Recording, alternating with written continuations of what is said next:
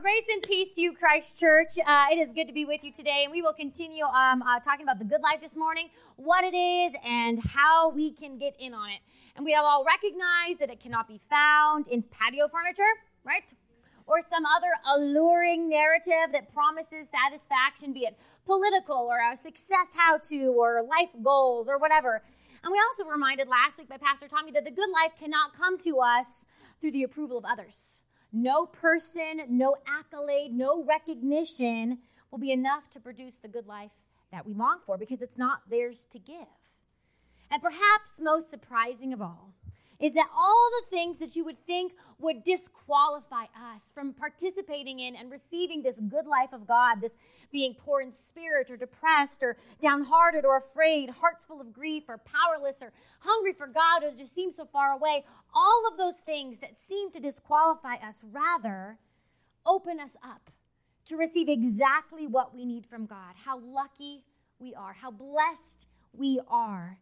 And as we are invited to walk into this kingdom way and find not the good life, but the best life waiting for us. So if you would turn with me today to Matthew chapter 6, we're going to start in verse 19. I'm going to just let you know, today's text is going to get up in your business, all right? Because it absolutely got up in mine this week, as the word occasionally does. So we're going to read it in two different chunks, but we'll start with verse 19. Do not store up for yourselves treasures on earth, where moth and rust consume and where thieves break in and steal, but store up for yourselves treasures in heaven, where neither moth nor rust consumes, and where thieves do not break in and steal. For where your treasure is, there your heart will be also. The eye is the lamp of the body, so if your eye is healthy, your whole body will be full of light. But if your eye is unhealthy, your whole body will be full of darkness. If then the light in you is darkness, how great is that darkness? No one can serve two masters, for a slave will either hate the one and love the other, or be devoted to one and despise the other. You cannot serve both God and wealth. The word of the Lord this morning. Thanks be to God.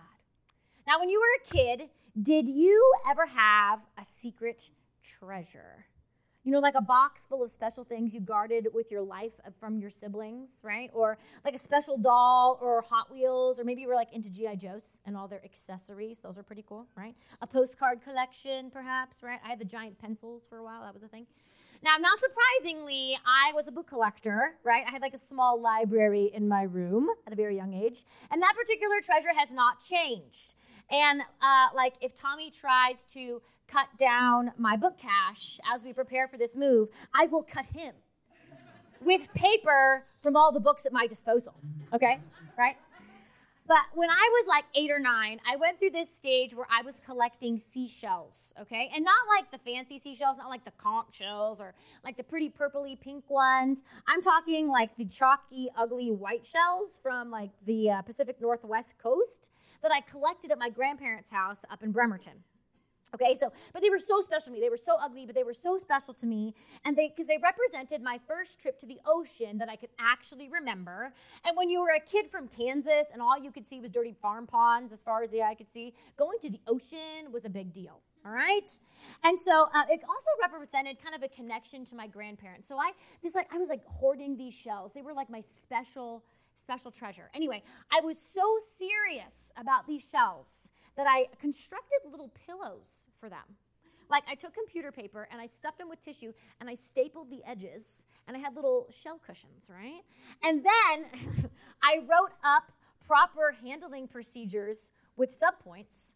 And I'm pretty sure there were even consequences for violating these procedures and, heaven forbid, what to do in the event of a broken shell. As you can see, I was a very fun child. All right.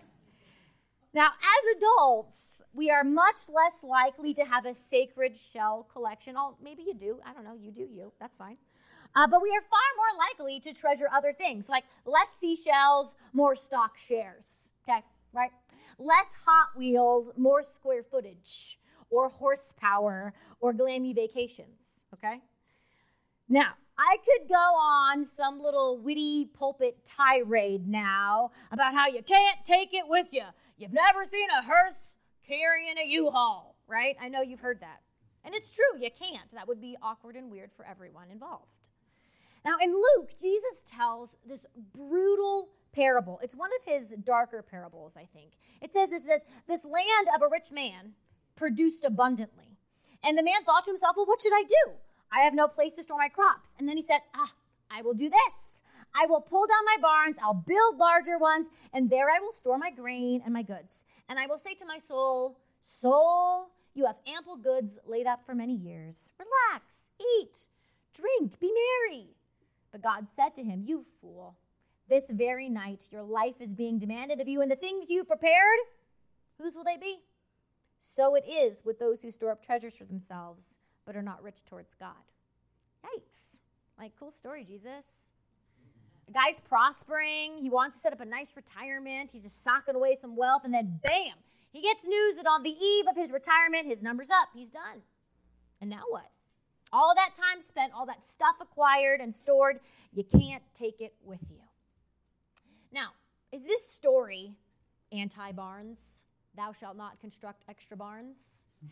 Is it extra, or is it anti-silos? Is that the point of this particular parable? Am I anti-boat or anti-big truck or house? You see, it never works to make a list of things like this possession is inherently evil, while this possession is ethically acceptable. That never, ever works, right? Fishing boats are okay. Personal yachts, how dare you, right? It just doesn't work, and this is why.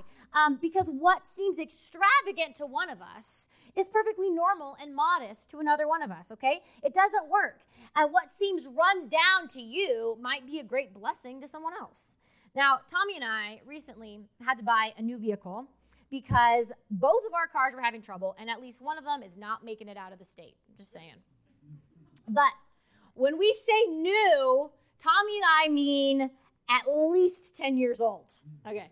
When we say new, we mean at least 100,000 miles on that odometer, all right? But still, without a doubt, it is the nicest car we have ever had. It has a backup camera. Did you know about this? I feel like you've been holding out on me. Like, how did I survive without this camera? Anyway, so some of you will be saying right now in your pew, like, oh my word, I cannot believe you bought a car that old, right? You bought a car with 100,000 miles on it? That is so irresponsible. And by the way, I would never drive such an old and worn out vehicle. How embarrassing, right? And others of you are like, look at the pastor rolling deep in that 2009 Yukon. So fancy, right? See, a list is not going to help us. It's not going to do the task we need it to do. And as I studied this week, one other preacher, he said, our stuff cannot be measured. One's treasure cannot be measured by audit, but by attitude. We cannot just do an inventory of our stuff and determine whether or not we have a treasure problem. It's our attitude. Our posture is what reveals the truth. So what is our posture towards our stuff? Like, what hold does it have over us? Now, the text is pretty straightforward at this point. It says, where your treasure is, there will your heart be also. Now, as we've said these last few weeks, love directs our feet, and in this case, our wallet, right? You follow the money, and you find our hearts. Now, the word the gospel writer uses here is the word cardia. Kind of sounds like cardiology, right? The word where we get our word for heart. Now, they did not understand heart in the same way you do, that it pumps blood throughout the body, but they understood the heart to be the very core of a human being, the center of one's personhood, okay? The cardia, it directed one's attention, it reflected one's commitments, it revealed one's devotion. So if you shift the treasure, the heart follows. But if you shift the heart, the treasure changes. Now, the question we must ask repeatedly, especially in our society that is undeniably and seemingly indelibly marked by consumerism, is who owns who? Do we own our stuff, or does our stuff own us? Does it control us? Do we steward our stuff, controlling our behavior based on what we believe is right, or does our stuff steward us? How tight is our grip? Like on a scale of 1 to white knuckle, how tight is our grip? Now, in that very first passage, you look at that very first verse in our passage today, Jesus says to us, don't store up. Now, consider this. Did you know in the United States, there is approximately 1.7 billion square feet of storage space available for renting. Billion with a B, friends. Extra space to store the extra stuff that we ain't using, right? And now, when I hear Jesus say this, don't store up treasures, I do not hear him denigrating the storage unit industry, okay? But what I do hear him saying is, don't hang on to your stuff for the sake of having it, for the sake of having a thicker and thicker safety net. Steward it. Use it. Put it to work for the kingdom. You have an extra car? Cool. Does it really need to sit idly on the curb, or can it bless somebody else? Do you have some extra furniture or clothes or tools or whatever more than you need? Who might need it? How might we practice kingdom generosity and stewardship, both blessing others and thereby freeing ourselves? You see, Tommy and I are currently in this process of both selling and buying a house. Now, if you are in the market for a nice ulcer, this is a great way to get one. Because so much is out of your control when you are selling and buying a house. But anyway, buying a house very quickly reveals your priorities and treasures, okay? Now, and this is very vulnerable of me right now, one of the very silly and probably first world things that I want our house in Ohio to have is 2 living rooms, okay? I want one living room that's like more formal for company when they come over. And then I want one that's more informal, like for TV and playing with your kids, okay? I don't feel like this is an outrageous request. That's all I'm saying. Okay? That's all. Yeah, help, Lord. But Tommy and I have very, very different perspectives of what it is, what extravagance looks like. He grew up in a very, very insecure home. He didn't even live in a house until we were married and had a parsonage. And so for me, I didn't know that insecurity. And so our treasures are very, very different. Now this week, as I was wrestling with this, and we were kind of at each other about the 2 living room situation, I found myself being asked of the Lord, God asking me, so Stephanie, what you going to do with those 2 living rooms? Who are you going to welcome? Who are you going to make space for? How will those rooms equip you to live out your kingdom identity? How are you going to steward whatever home I give you? Or is it going to own you? So, how do we fix our hearts on the right kind of treasure? Kingdom treasure that will live on in the age to come and not last merely for the here and now. Now look at your Bible at verses 22 and 23. And this is how the Message says it. It's so good. It says, your eyes are windows into your body. If you open your eyes wide and wonder and belief, your body fills up with light. But if you live squinty-eyed in greed and distrust, your body is a dank cellar. If you pull up the blinds on your windows, what a dark life you will have. What are we looking at? What are our eyes fixed on? What images are shaping our imaginations? You see, the images that are constantly before our eyes, whether they be magazines or commercials or social media or Instagrammers, those images are not neutral. Those images shape our brains and our expectations and our desires. So if I, after sitting down with a cup of coffee and a real simple magazine, you know what I'm talking about, real simple, so delightful. If I sit down and I read that magazine, and then when I get up, all of a sudden I am immediately dissatisfied with everything in my house. How has my heart been shaped by what my eyes have let in? Have I been shaped to invest in matters of the kingdom? Or have I been shaped to obsess about wainscoting and shelf design, my flooring and honey oak cabinets? Right? We cannot serve 2 masters. 2 visions of the good life cannot coexist. One is going to win out over the other. One vision will eventually crowd out the other, or even worse, will so malform the kingdom of God vision that we begin to believe that these 2 visions of the good life, they're not that different. And at that point, the battle is lost for a guiding vision for kingdom living. Now, JoJo got this tricycle when she was 2 years old. Now, Jack found it this morning on the pulpit and dug out all the toys that were in it, okay? So bless him for that. Now, you can see this tricycle It's been through some things. A lot of duct tape. A lot of duct tape on this here tricycle. But the reason why I loved this tricycle when Jojo was little was because look at this. Mom is steering. Do you notice this? I am directing the tricycle. Now, there are handlebars, and technically she could move them if she chose to, but she was cool. She just sat on that. I just pushed her where she wanted. It was great. Take it to the zoo, take it to the park. It was fabulous because she had a sense of autonomy. I am experiencing the world, and yet I was steering the tricycle. You see how delightful that is for a parent, right? But then Jack. And by the way, that is the title of my next book. But then Jack, right? It did not take Jack very long to realize, if I turn this here bar, it affects my movement, okay? So over a year ago, Jack was not even 2 when he made this discovery. We were walking peacefully along and we're just chatting, having a great time, when Jack all of a sudden did a hard left, woo, and flew off the curb. All right? Flew off the curb. Oh, giggling ensued, and it was not me. It was him giggling, right? And for me, this tricycle has lost its luster. Because now there's 2 masters, and it just doesn't work quite so well. And that's the truth, isn't it? We like this idea of riding the fence a bit. Like, I can pursue wealth, I can store it up, and I'm not really responsible for anybody else. I'm prudent. I am wise.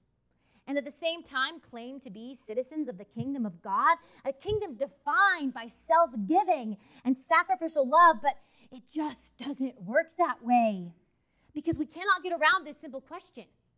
Who gets the final vote? My stuff, my comfort, my preferences, the dollar bills, or does God? Is God king or not? I want to be a citizen of the kingdom of God. I want to live in to who God has called us as God's people to be, right until it bumps up with my desires. What I want, my 2 living rooms, the good life. I told you this text would step on our toes a little bit.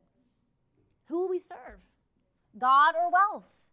Where will we store up our treasures? Here and now? Investing in stuff that does not last to impress people we might not even like exclusively for our own comfort and ego? Or shall we instead make long-term investments, giving of ourselves and our resources in order that the kingdom of God might be made manifest among us now? What if we released our grip just a little bit and allowed the Spirit to guide us to be the stewards, not the owners, that we were created to be? What kind of generosity might emerge? How might our hearts be transformed as we shift our eyes away from those images that are currently shaping us and dictating our values and toward Jesus and his coming kingdom? Away from stuff and security and towards other people and how we might bless and support them. We can't serve 2 masters. Somebody's got to steer the tricycle. Now, you think that would be enough for one day, frankly. But Jesus keeps going. The passage keeps going because there is something that must be acknowledged, and Jesus knows it. It's our fear. We don't merely store up stuff because we like paying rent on storage units, or because we're just really terrible at sharing, or because we just don't care about the kingdom of God and we just want our own way. No, we cling tightly. We gather and we store because we're afraid. We're afraid. Loss hovers so near. Scarcity bites at our ankles. Life and all we have seems so fragile. It's one fire, it's one car crash, it's one client loss, it's one job loss, and boom, it crashes. Now, this past week, an author I highly respect and interacted with occasionally passed away unexpectedly at the age of 37, leaving behind a husband, a 3-year-old, and a not yet one baby. It's the ultimate scary what if come true. And so we hedge, we guard, we weave the tightest safety net we can manage, because what about tomorrow? What if? What does Jesus and this call to a good life defined by the kingdom of God and its way of living have to say to that? You see, Jesus, don't call me to live for the kingdom of God, to reject the good life that I can clearly see with my eyes, if you're not going to address my fear, my worry, and my uncertainty. Because it's real, and it hurts, and it's scary. So let's keep reading. Verse 25. Therefore I tell you, do not worry about your life, what you will eat or what you will drink, or about your body or what you will wear.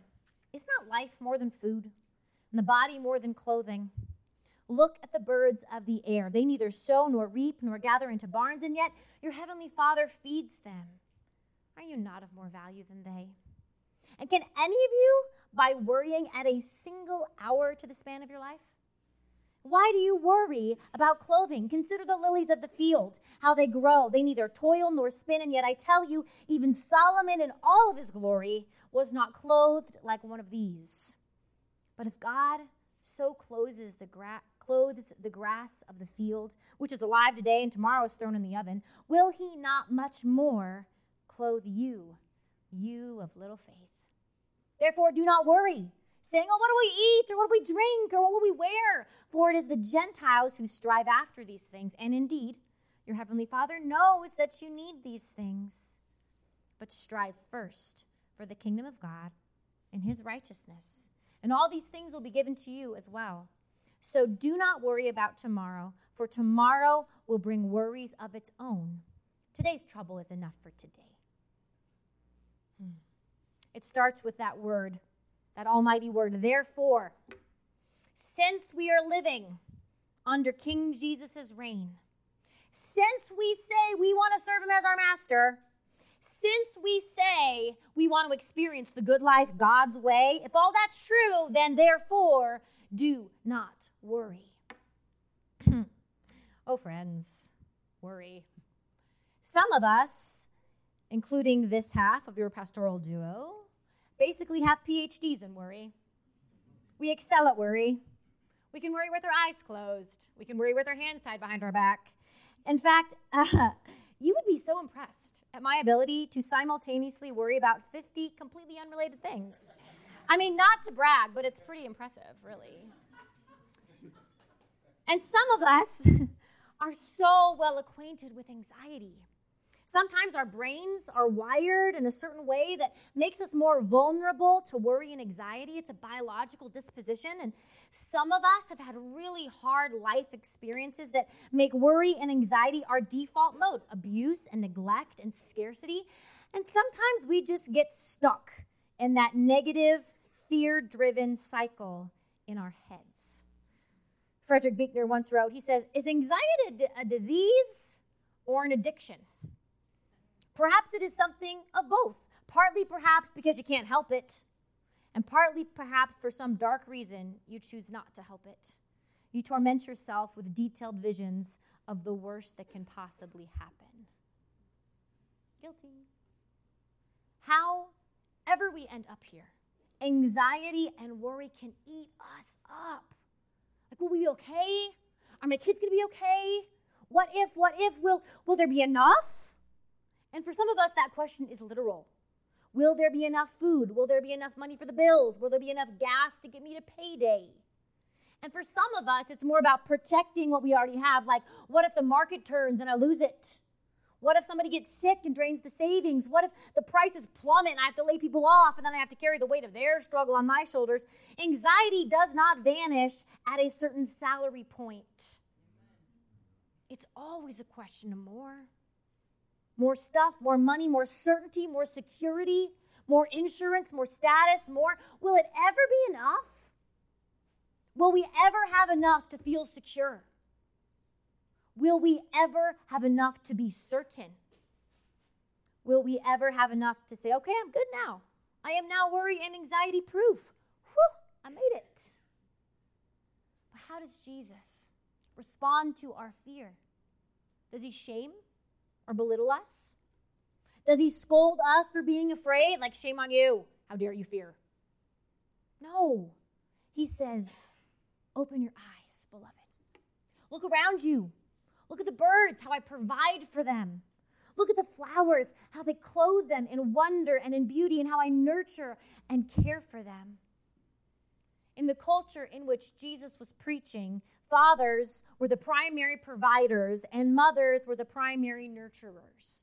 Now, we understand the role of mother and father is a little bit more fluid than that, but the point is straightforward. God declares over us, I am your divine parent. I am your father who provides for you. I am your mother who clothes and nurtures you. And you are safe in my love. I am trustworthy, divine father, divine mother. You know, all that energy that we're using with worry and anxiety and fear, what if we redirected it into seeking first God's kingdom and God's righteousness? What if we got out of the game of consumption and gathering and storing? What if we believed, maybe only in fits and starts at first, that God actually is who God says he is? That God actually is a loving parent, a father who provides, a mother who cares and nurtures. Now, when I was in elementary school, my mom would often come and volunteer in my classroom. And I loved it and I hated it.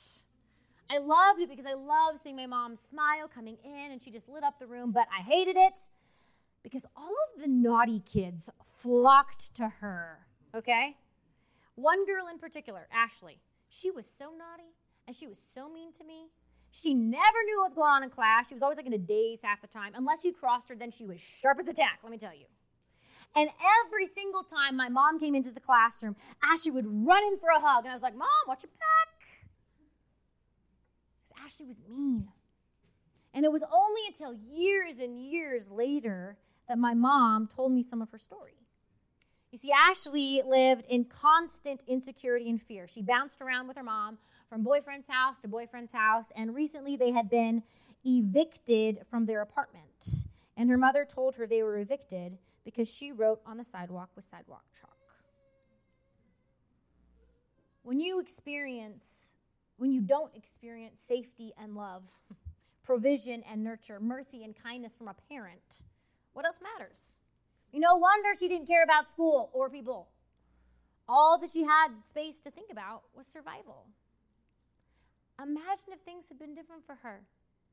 Imagine if her dad had been around and provided enough food and necessities for them. Imagine if her mom had been emotionally present, asking about her day and making her lunch and brushing her hair and finding the matching hair bows. Resting in the security of her parents' love, Ashley would have been free. Free to learn, free to explore and try new things, free to risk friendships and develop relationships, free to grow into a healthy, functioning human being. And here's the thing. We are not Ashley. We do have a divine parent like that.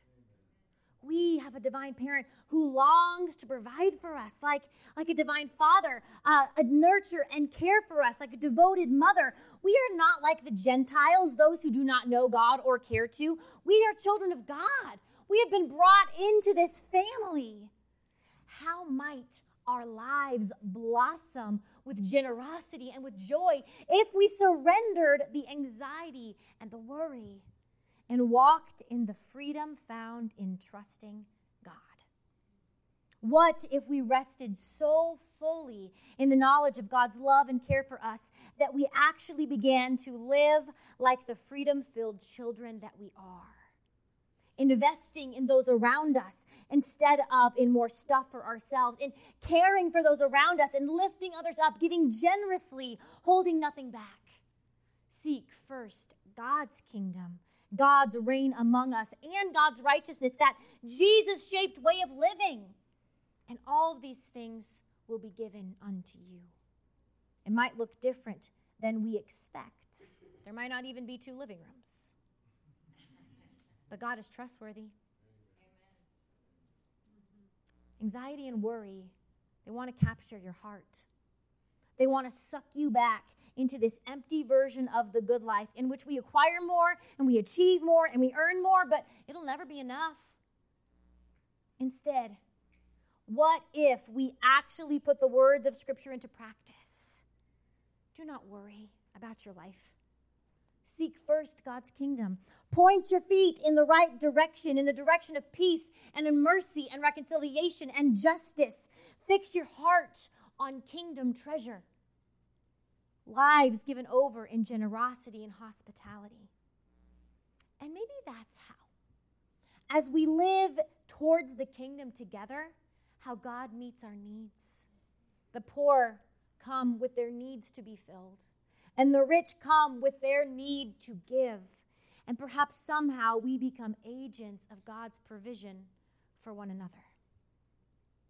And so as we pursue this good life God's way, let's be honest about where our treasure lies and why. The stuff that makes us anxious is probably a good place to look. And let's give up the game of serving two masters. Somebody has to steer the tricycle, and it shouldn't be you. But most of all, may we remember that we are God's children, the children of a loving parent, a heavenly Father who provides, but also a divine mother that nurtures and cares for us. We are loved and safe, and we are invited into this family vocation of generosity and self-giving love, giving our lives away so that others might know Jesus. That's the good life. Pulling our eyes off ourselves and looking to God, trusting our heavenly parent to provide and to nurture and to care for us, and we will find that we are free to serve, to love, to give. Thanks be to God. Amen.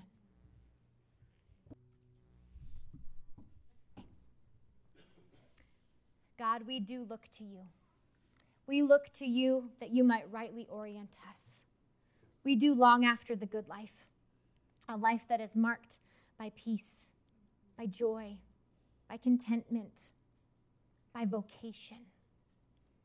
And Lord, we do confess that there are times where treasure that passes away has captured our hearts, and we have become enslaved to what is good, and it becomes wrong. So Lord, would you, with your Holy Spirit's power, highlight the places in us where we are not free, where we are enslaved to treasure that passes away. And would you call us forward out of fear, out of scarcity, to live in full trust that you are our provider. You long to care and nurture us. And Lord, may we as a church recognize we are agents of your provision. And may we lean into that calling, giving freely of ourselves, giving freely of our possessions, giving freely of our resources, knowing that we are called to put them to work for the kingdom. Lord, do this work in us, that we might reflect the image of your holy Son, Jesus. In the name of that Son and of the Holy Spirit we pray. Amen. Would you stand to receive the benediction?